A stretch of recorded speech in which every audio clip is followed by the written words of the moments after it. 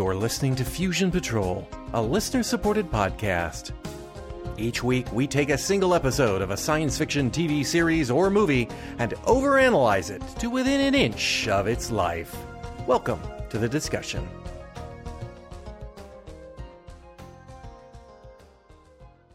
Hello and welcome to another episode of Fusion Patrol. I'm Eugene. And I'm Simon.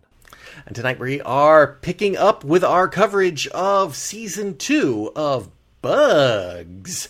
And we'll be looking at the first two episodes because they're two-parters, entitled What Goes Up and Must Come Down. Synopsis. Episode 1. Team Bugs, because I refuse to call them gizmos, have been called in by the Space Technology Agency, or STA, to ensure the security of the Rex satellite launch. Rex is a top-secret mineral prospecting satellite being launched by a small, only recently democratic Southeast Asian island nation. Rather than refinancing their national debt or just defaulting on it like everyone else, they've bet their entire bankroll on this satellite launch.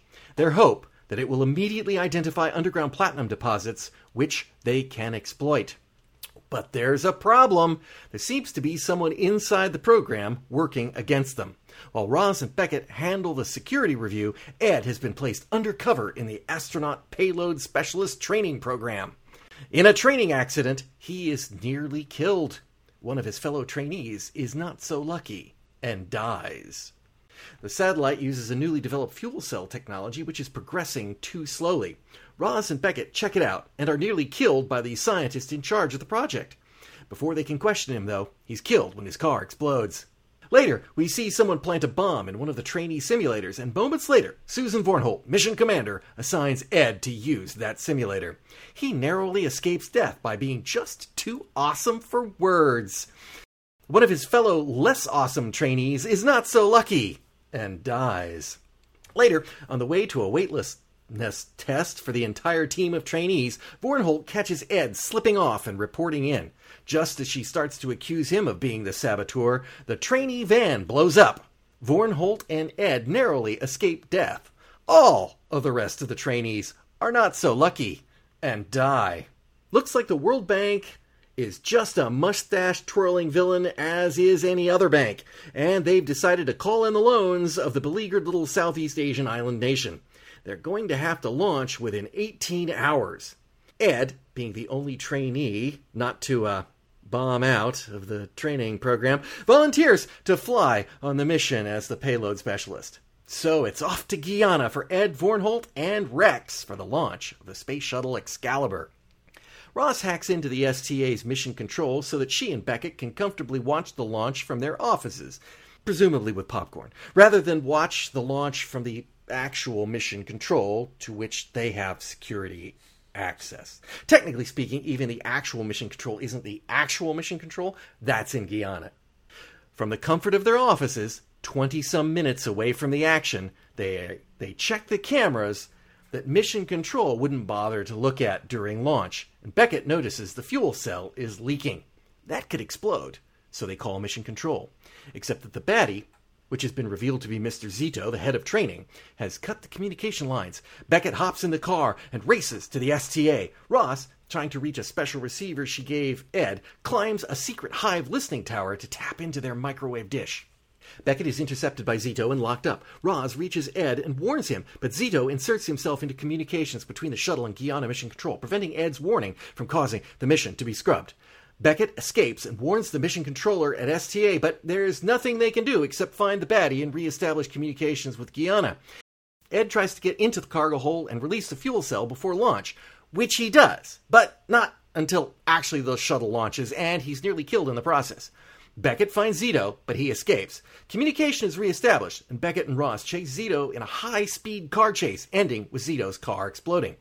Oh well, can't win them all. Guess we'd better get back to mission control and leave this burning car in the streets. There's no police in this universe, but there's probably street sweepers. As they leave, a fireproof-zooted Zito climbs out of the exploded car and laughs at their stupidity. Ed manages to jettison the fuel cell before the sun rises on the shuttle, and things are looking good until the Starshield Space Laser Defense System goes active and shoots the shuttle. Ed and Vornholt are either dead or as good as dead. the end of episode 1. All right, episode 2. Forces of chaos are at work in the country of Katuma. The duplicitous vice president wants to take down the president and seize power. To that end, he has enlisted Mr. Zito to cause the Rex satellite project to fail. In addition to the chaos being introduced to the Rex satellite launch, he is also staging a series of fake terrorist attacks to force the president to resign. Things are looking bad for Ed and Vornholt aboard the Excalibur. Shot by a deadly space laser, the cargo bay doors have opened and the robotic arm has extended, then broken. If they are unable to bring the arm in, they cannot close the doors and they cannot return to Earth. Worse still, the STA were paid to deploy that damn satellite, and deploy that damn satellite they must do. There are loans that have to be repaid, and no bank in the world is going to cut you some slack just because your satellite launch was nearly blown up by a saboteur and exploded and then attacked by a space laser. All Ed has to do is spacewalk, replace the satellite's fuel cell, manually release the docking clamps, input the super-secret activation code, which no one except the president of Katuma knows, and deploy the satellite. Let's all hope none of those clamps are stuck. Meanwhile, Beckett must make nice with his ex-fiancée, who happens to be a GNC news reporter on the ground in the presidential palace in Katuma. All regular communications with Katuma have been disrupted by the terrorist attacks, but GNC has a dedicated uninterrupted satellite communication channel. Beckett needs her to get the code from the president. Ross has her work cut out too.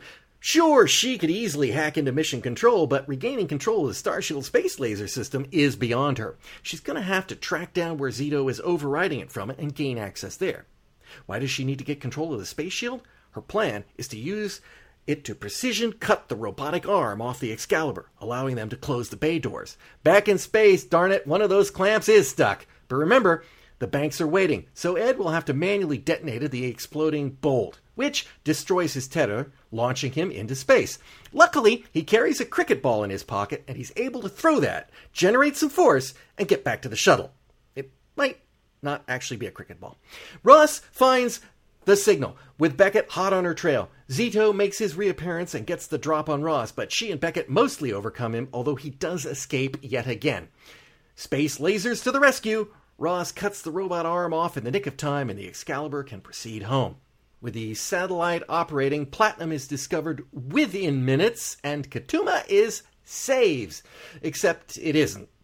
The president, unaware of this, is on the verge of resigning. Beckett must call in another favor with his ex to get word to the president about the Platinum. She begrudgingly helps him. Pity he hasn't got anything to barter with that would appeal to a reporter. Zito tries to stop the transmission, but is thwarted again by a defective fire suppression system. He escapes once more, but this time he has backup help in nifty uniforms. And they kill him. Since Vornholt is injured, Ed must pilot the Excalibur in for a landing. Sadly, Ed's time as an astronaut must remain a secret, because the world must never know that any old riffraff could go into space. That privilege is reserved only for billionaire riffraff. The end. Well, I've got to say, they really packed it in. They really packed it into these 2 episodes. I was watching the first one and thinking, wow, just a lot is going on here. And they don't wait either, do they? Because I came into it knowing it was a 2-parter, and the action's already underway by the time the kind of cold open for the first episode begins. So yeah, you kind of think they're already going at this speed, and they're playing it out over 2 hours. They're not going to have enough to keep it going. And to give them credit, I think they do. I think they did. And I think that they even managed, if I did not know that was a 2-parter, as I was getting maybe 10 minutes from the end, I could conceivably believe that they were going to pull it out, deploy the satellite, and save the day by the end of the hour. But instead, they just threw in further complication and dragged it out. Yeah.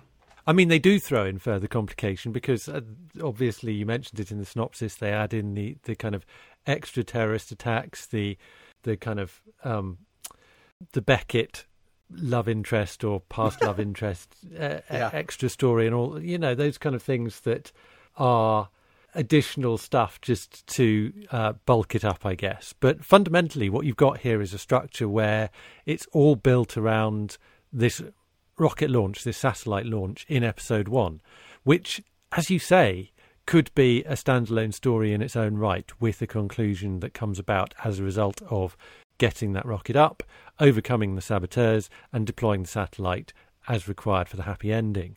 But then the second episode is all based, and a nice title as well, is all based around the whole drama of getting them down safely, which is a legitimately exciting scenario in its own right. So I think it is very, very well structured.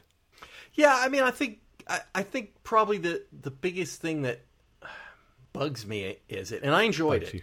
I enjoyed it. But yeah, it is how strict the bank is being about this, how they have really bet on this technology, which, you know, honestly, they could make a fortune just from this technology.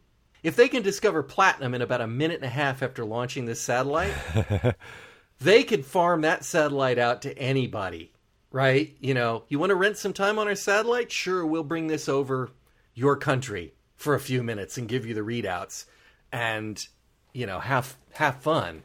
And, but, you know, it is that sort of, the banks are just waiting there to foreclose on the country. And we are going to, and the STA, which I can't quite figure out what it's supposed to be, because I think the boss there says, you know, we're a commercial venture. Yeah. So we get a contract. We're going to put that satellite up there. I don't care if it kills all my staff. We're getting that satellite up. I mean, we've lost about, 15 people, plus potentially a space shuttle, which is, you know, not cheap, and the astronauts, which, you know, probably have insurance policies they're going to have to pay on, and probably negligent files. I mean, it's far worse than whatever the monetary cost would be to saying to Katuma, you know, I'm sorry, we cannot fulfill this contract. And you know, every time we get to a point where it's just like, you've got minutes left to live, you're going to die, you've got to get this down. And Joy turns to the controller and says, we must get that satellite deployed in orbit. And they go, yeah, all right, fine, we're going to deploy the satellite. Ed, sorry, you're going to have to blow up an explosion in your face now. Because we got to get that satellite up there. Don't care if you die, blow it up. That part did grate on me a little bit every time that happened. It's just like, really? Like, at some point, I think we'd all be pulling for them to be rescued, and that would be the end of the thing. I actually think, in comparison to some of the other plot holes in this, that one pales into insignificance somewhat.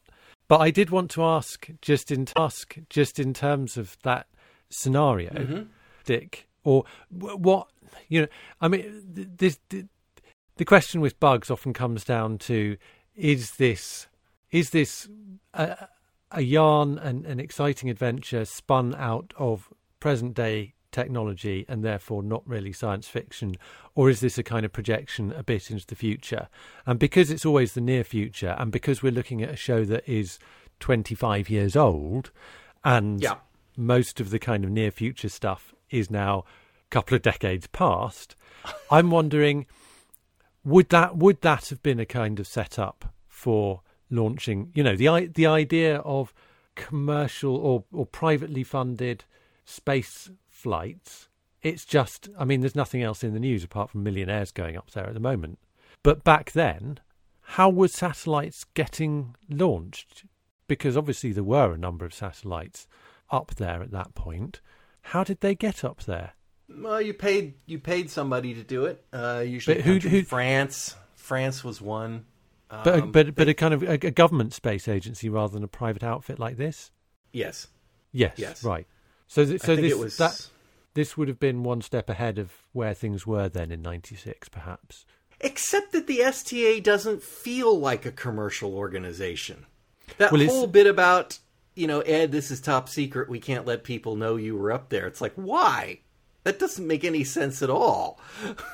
I mean, other than just to, you know, deny Ed the fact that he's an astronaut. But it just was like, okay, Well, I think it's a way of getting a funny in inverted commas tag scene. Yeah, by the standards of these tag scenes. I mean, I think there are a number of questions around the whole motive. So you've already alluded to the fact that the bank is quite inflexible on this, which an inflexible bank is not that surprising to me, except that, as you say, this is a country that actually does have the capability to deploy extraordinarily expensive technology in the interests of this kind of speculative investigation into whether there are platinum deposits. And it's not necessarily the easiest and cheapest, it's just the fastest way of doing it.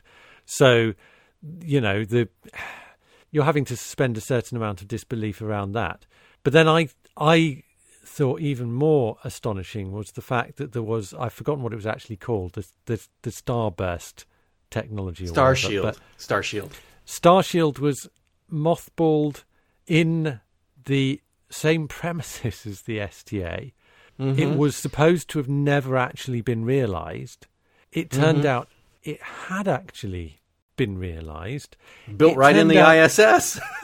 It turned out that Zito had access to this, and yet the means with which you presume that Katuma had paid some sort of that they were employing Zito, or in fact Marcel, to sabotage any efforts to discover platinum, because their interest was essentially in obtaining power by bringing down the previous government, and this was a way of bringing down the previous government. Except it's not the easiest way of bringing down the previous government, and because Marcel or Zito or both of them have access to Starburst, you're thinking, well, also there are all sorts of ways that they could surely have used that to make vastly more money than they would have been getting from the Katuma government. I mean, this is an extraordinary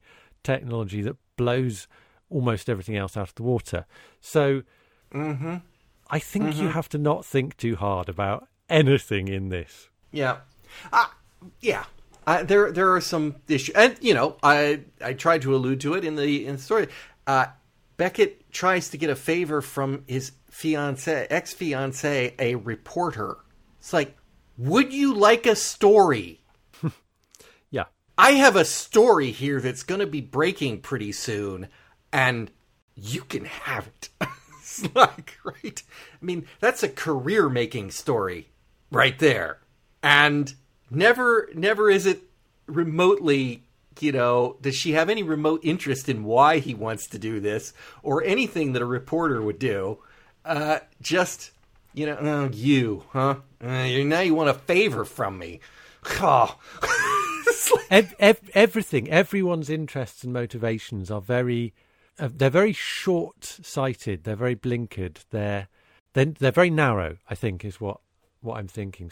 So like you say, here's someone who is a reporter, but I'm also thinking, well, think about the bank's interests in this. Think about the Zito Marcel organisation's interests in this. Even think about the Katuma opposition, who surely could find quicker and easier ways to bring the government down.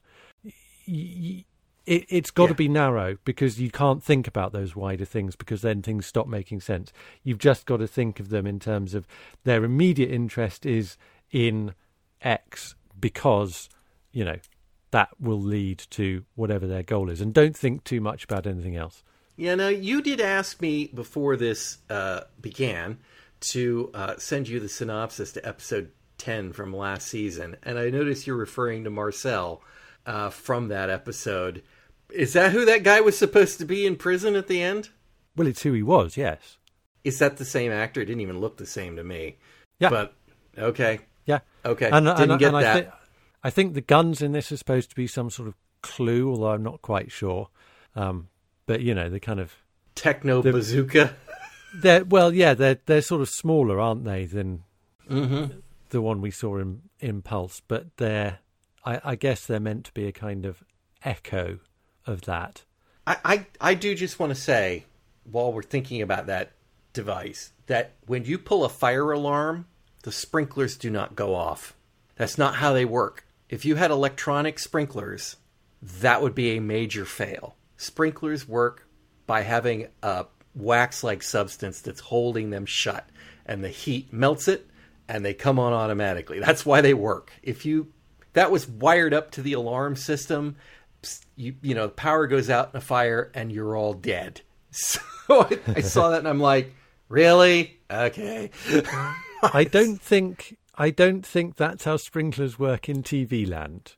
Apparently not. No. I think this is a common thing that people do set off sprinklers an awful lot in TV and film. So I agree it's a bit of a flaw, but it's not something that Bugs is solely the guilty party in terms It of. also didn't spray down on the rest of them. No. Just the bad guy. Just the bad guy and the bazooka proving equally rubbish, because, you know, who needs a weapon that might work outdoors in the rain? Surely no one. Well, in England, yeah, that's a thought. I could see somebody doing it here, but yeah, that was kind of rubbish.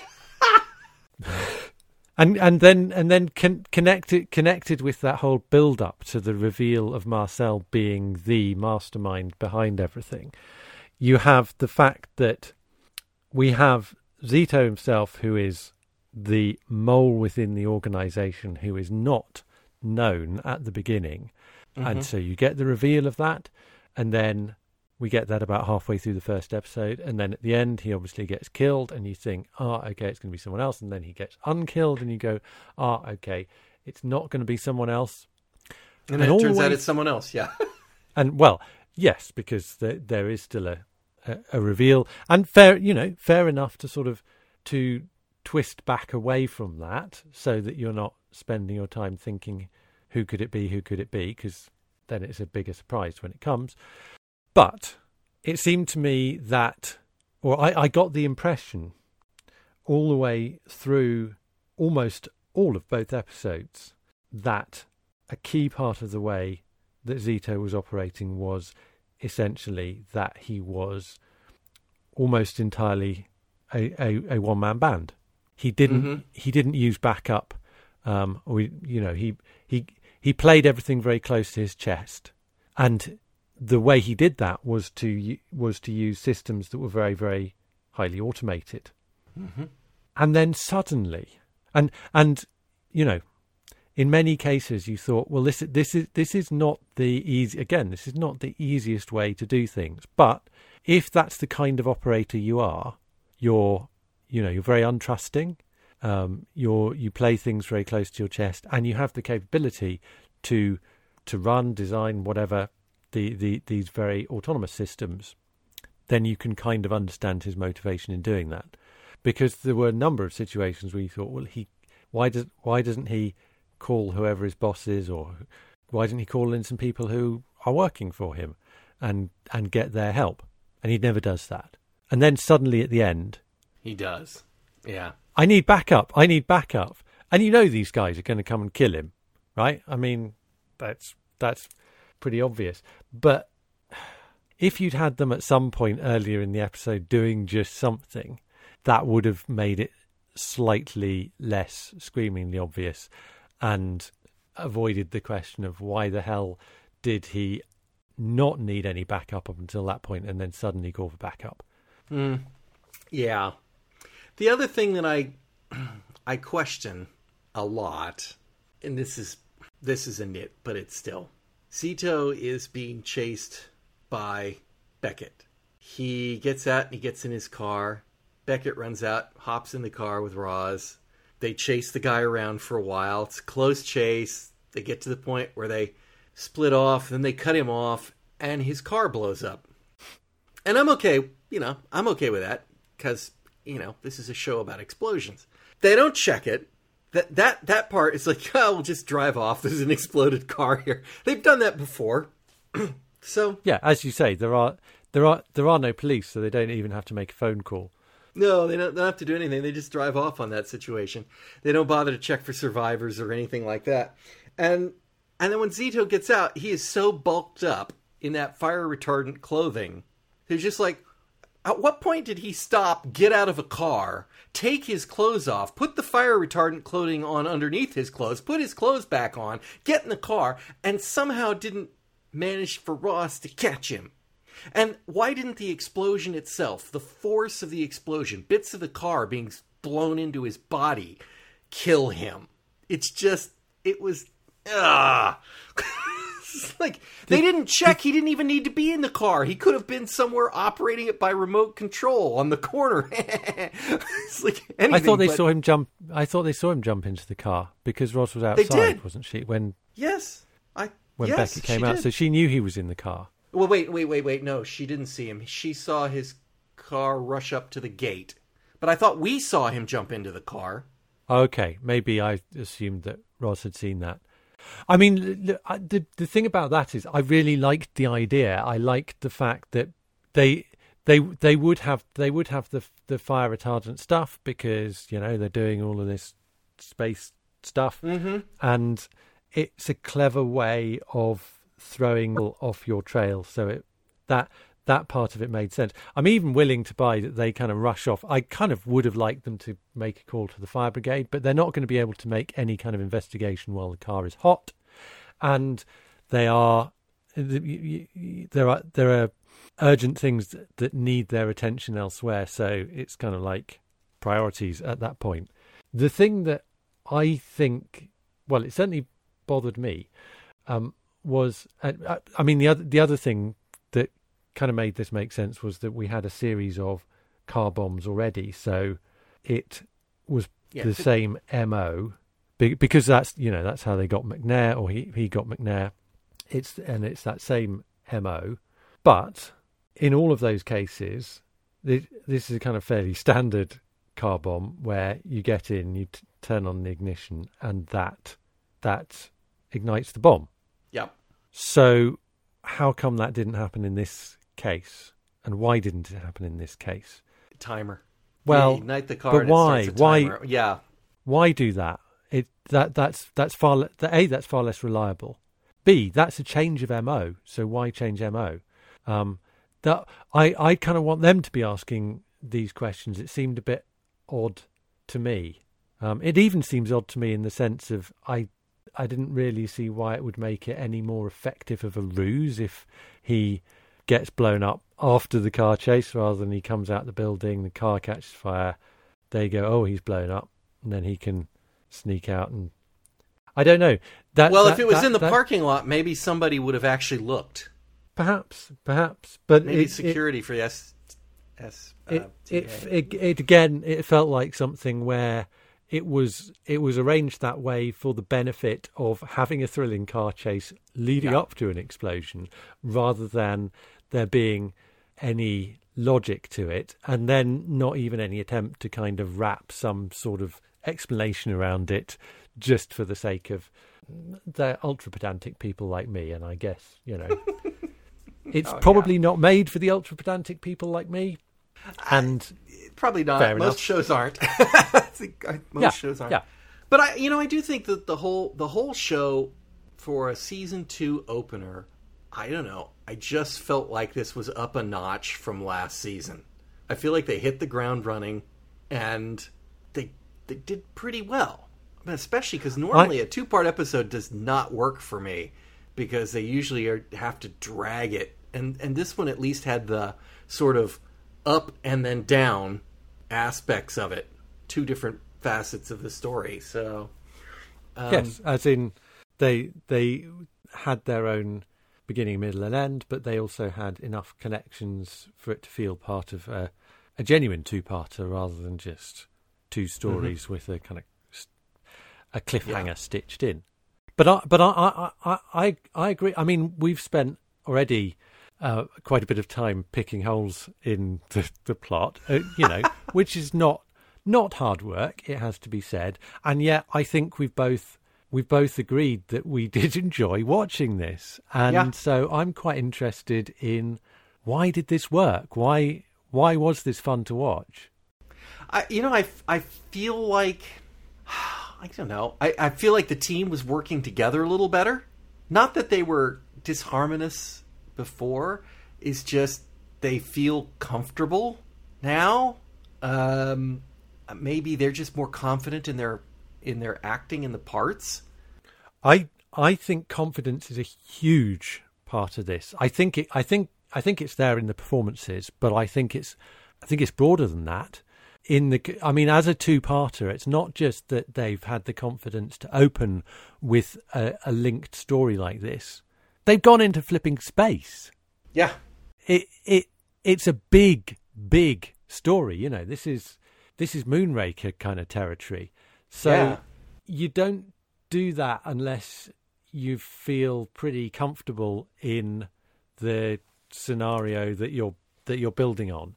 And so I think that it felt like they were a little bit uncertain at the start. And there were a lot of things where it felt to me like it wasn't really clear why we had this particular bunch of people behaving in this, or operating in this particular kind of a way. The Hive, let's come together as a private outfit, but then let's hire ourselves out to governments and private agencies and what have you. And it's not quite the real world as we would have known it in 1995. And now they've kind of got Bugs Land sorted out. I think they're not too bothered about the setup behind why these three people are working together. They're not too bothered about the realities of why Katuma would hire STA to do this or all these kind of things. It's very much more focused on let's just get in with the exciting, let's pace it. Let's make sure that we do have explosions and chases and danger and people getting trapped in vacuum chambers and people getting blown into space and trapped up there, every few minutes, so that you don't have time to think about those other things. So, I think that comes from the fact that they've committed to that now. Yeah, I think they're unapologetically running with it all. I think that's probably right. And I'll take that. I'll take that. It's one thing if you're gonna decide, well, I'm a little hesitant, but we can just get away with this, or you just go. Nah, that is a difference. That is a difference with the Avengers, which is particularly the later stuff. No one could ever mistake that for not full of horrific plot holes because of the unreality of the situation of it. But you don't care because they sell it, because they believe it. They wink at you and say, let's go have some fun with this. And they feel like they might have gotten much closer to that here in this episode. Yeah. And has this guy written any other stories that we've seen so far? Colin Brake, he did one in the last season. It was the penultimate episode of the season. The one with the what do you call it? Running machine that was going to make everything explode. A sporting chance. Yeah. I don't remember what I thought of it, but I felt like he was doing this pretty... for example, he did a really good job of making me believe Vornholt was in on this. Yep. You see the hand placing, and look at the old days on British television when just by seeing a hand, all you know is that they're Caucasian, so therefore they're just one of the cast. You can't draw any clues from that. And place the bomb, and then Vornholt comes in and goes, all right, Ed, you go first. It's like, oh, see, that's like... And when he steps aside after he's done, Vornholt and the one other trainee are standing back and talking to each other in such a way that you could suspect they think something's going to happen. And it doesn't. And it's good. I mean, it worked. I wasn't entirely sure I knew it was Zito until it was revealed that it was him. Oh, I mean, not a huge he has the amount of look time before, but by the time it was revealed, I was certain. There's something about him that. Yeah, he's got that look for the 80s, 90s villain guy. Yes. Yeah, the Max Zorin kind of appearance. Mm-hmm. Mm-hmm. Well, I think it is very well done. Colin Brake, by the way, has I'm not sure what else he's done, but I know his work on some of the Big Finish Doctor Who range, which, you know, some of those stories I really like, some of them a bit less so. I think there is possibly another aspect to this, which is that I notice that there is a second credit for series consultant on the show now. So we've mentioned the fact that Brian Clemens is credited as series consultant on this because obviously, and the fact that you talk about it having its own world, the fact that I referred to it as Bugs Land is in connection with the fact that there was a sense in which this wanted to be the Avengers, or there certainly was a buzz around it, the kind of Avengers for the 90s kind of a thing. But we've now got series consultants Brian Clemens and Stephen Gallagher on here. So I'm wondering if Stephen Gallagher is playing more of a role in shaping the stories, because I mean we saw him write a number of episodes in the last series, I think some of the better episodes in the last series, and now perhaps we're seeing him working on the kind of the show overall. I guess it could be, but on the flip side, sometimes a credit like that is given to someone for not doing a lot, but they want their name attached. Right? Harlan Ellison comes to mind on Babylon 5. Basically did nothing, but he's got a pervasive credit there, and it's so I could see Brian Clemens, if they had anything to do with it, it's like you are the invaders, created by, and I can't think of the guy's name. He basically got in a fight with a producer and got kicked off, but they couldn't remove his name. They paid him forever, and he's on every episode. It's like, so I don't know. I would love to know what really happened there. I really would like to know. Well, indeed. I think it's interesting because he's not been credited as the script consultant on the first season, so it's not like his name's been on there and now it can't be taken off. Mm-hmm. It's also he's perhaps a slightly different quantity in comparison to Brian Clemens at this point. Again, it's hard to sort of remember back, but Brian Clemens, he is the kind of the driving force behind the later Avengers, behind the Professionals, all of Thriller. He in TV terms, he's kind of royalty, and having his name attached, even if he weren't doing anything, would have a distinct benefit for the show. I'm not sure that at this point Stephen Gallagher is as he's much earlier in his career. I mean, obviously he's written a couple of well-regarded Doctor Who's, but he's a younger man. He's perhaps not necessarily someone who having their name in the credits is going to give any additional cachet. So I think the script work he's doing on here is probably more than just nominal. I thought that he was I thought he and Clemens created this show in the first place. I don't know where I got that from, but I had always been in my mind that this was a Brian Clemens, Stephen Gallagher concept, and that Stephen Gallagher was the one that was running with it, and Brian Clemens was doing whatever Brian Clemens was doing.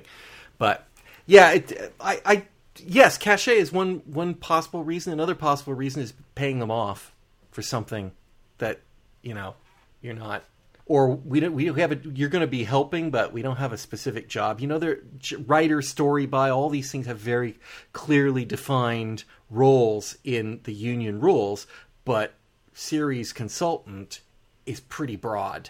What? Okay. What okay. does that mean? But I mean, I can call you up on the phone and say, "What do you think about this idea?" Sure, great. I don't know.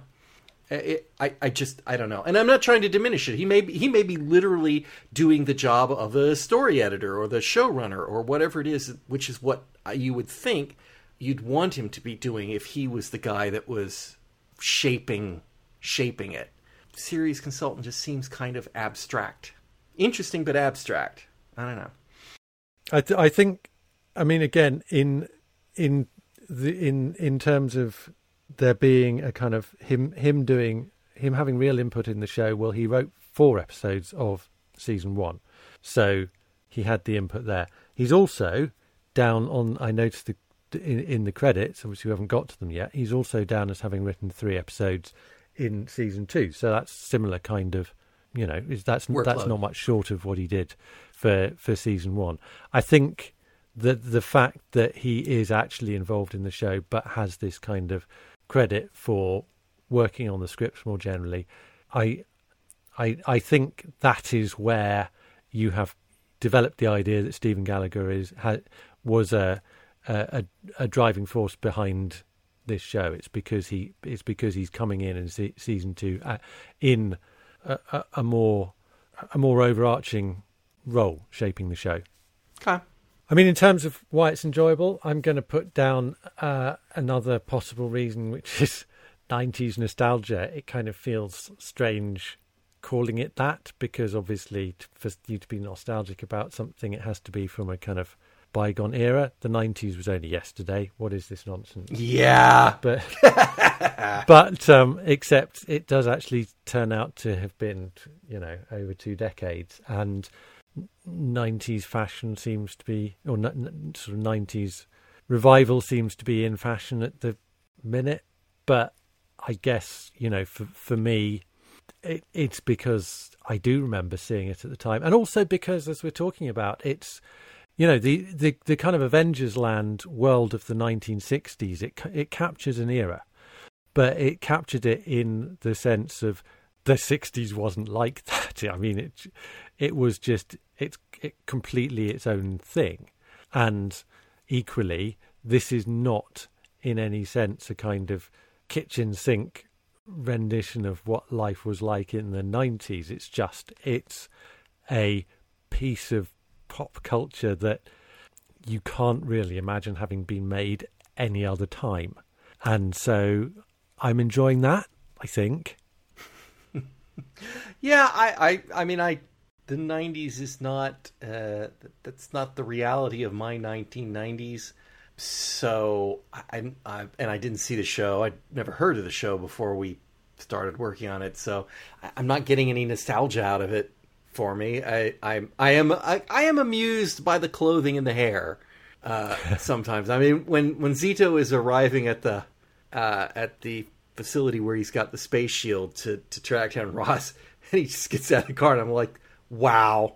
I would have said 80s, but wow, look at that look. Look at those glasses. Look at that haircut. Look at those clothes.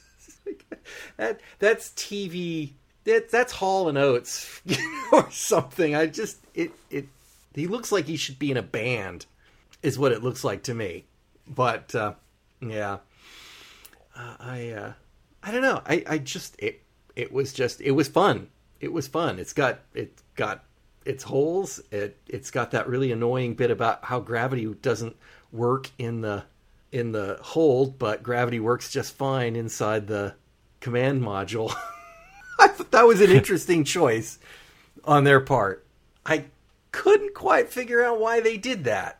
It was very delineated. They were fine in the command console as soon as he'd go back into the thing. I guess when you didn't have any air anymore, then there was no gravity or something, but I think you may be trying to apply too much logic there. Yes.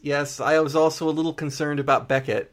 I don't think you can get bends from rapid compression, but I wonder if that could have been a problem.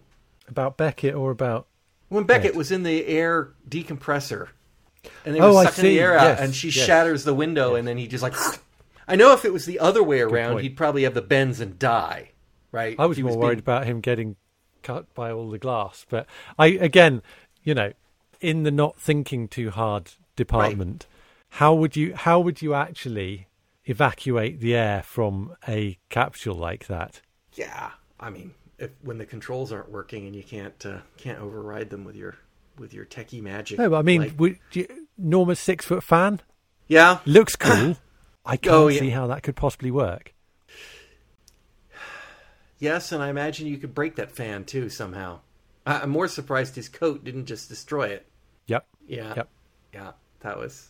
Also, we should pay homage to the technology when Roz sonics the electronic locks on buildings. Oh yes.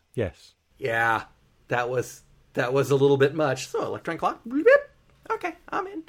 It's like. Yep, I mean that's the classic bug sci-fi, isn't it? It's the it's the gizmo that does the clever thing in a way that it would not be possible for it to do. But maybe in '96, think, well, yeah, but that technology exists. It's just we don't have it yet. Works for the Doctor. Yeah, that was a little bit. The other thing that kind of, I don't know. I hate to even pick. Like I say, I think the key here is that if you can go into a show and you can throw all sorts of things like that, and you can make the audience not care, right? And they're just having fun.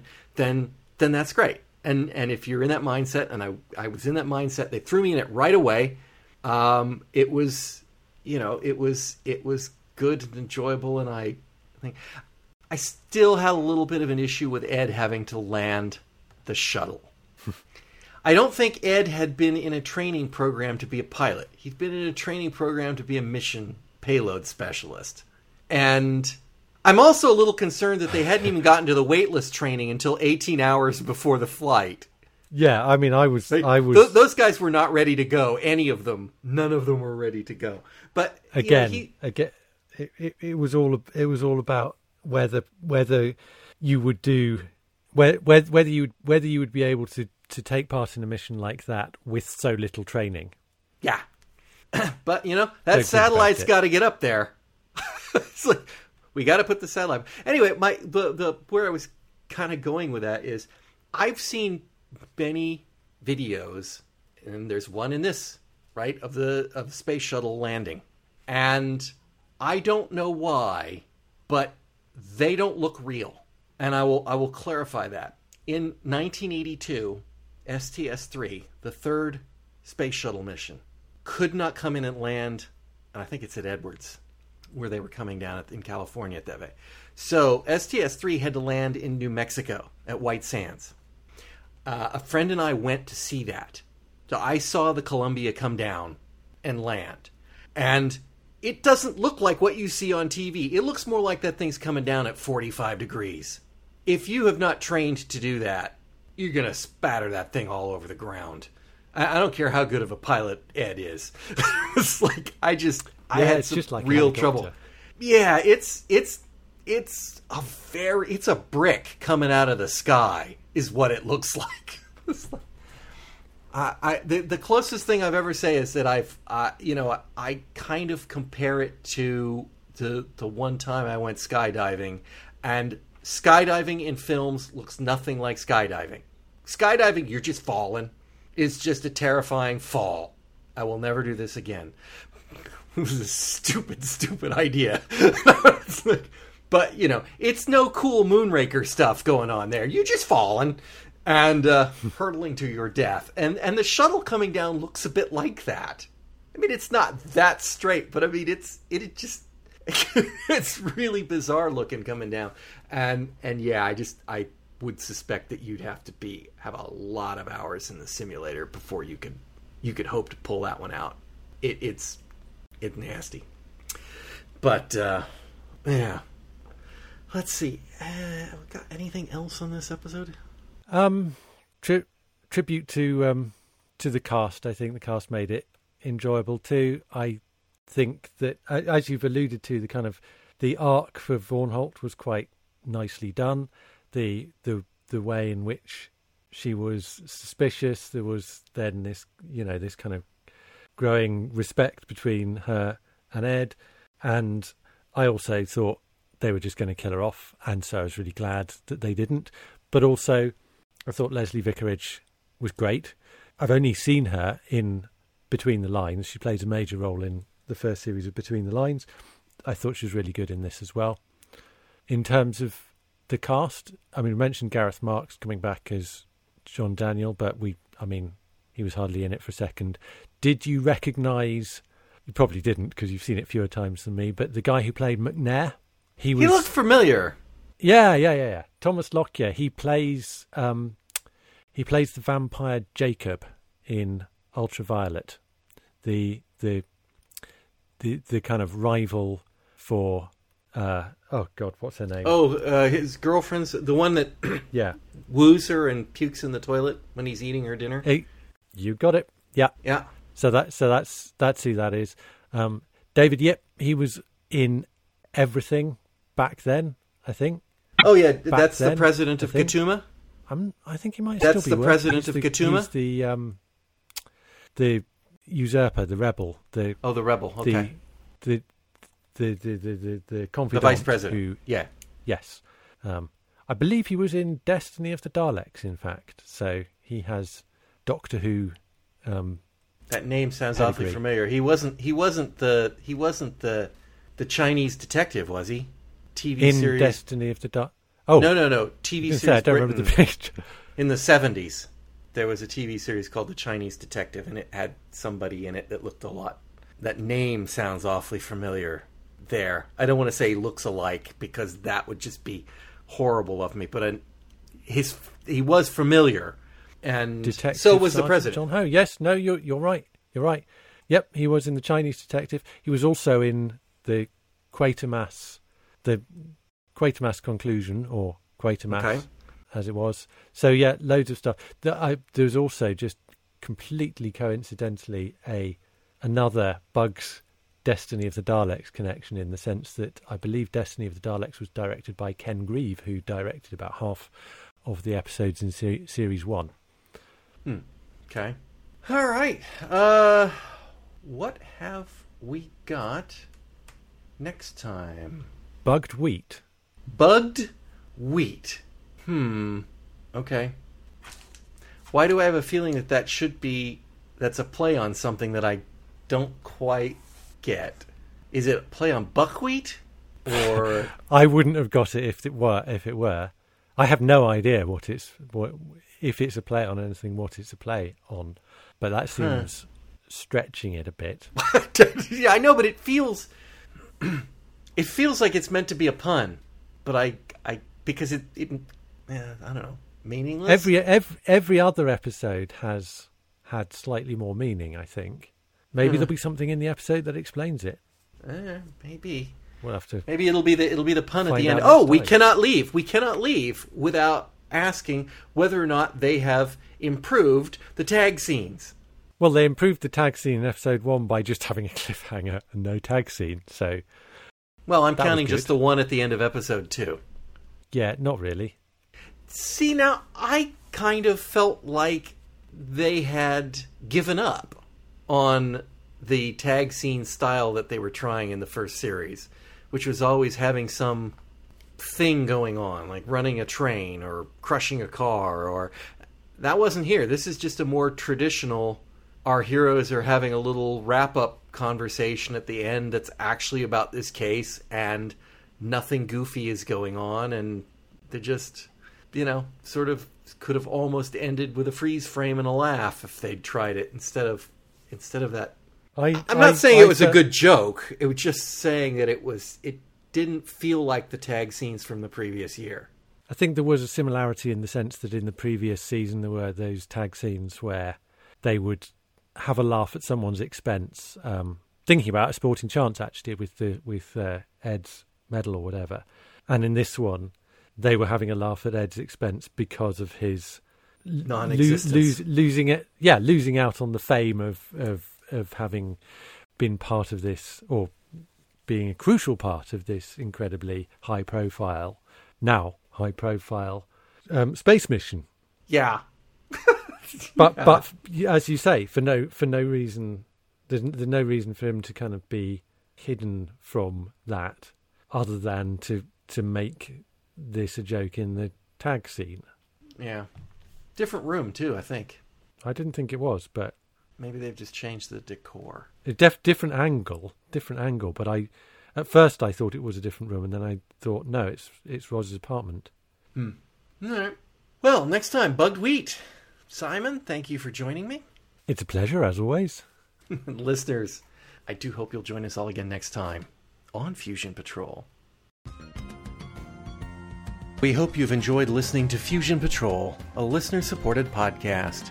There are over 500 previous episodes available at FusionPatrol.com. Come join the conversation on Twitter, our website, or Facebook. Find out how you can become a supporter at patreon.com/FusionPatrol. Supporters get early access to all regular episodes, bonus episodes, and more. There's even an optional podcast series where we're looking at the classic TV series Babylon 5.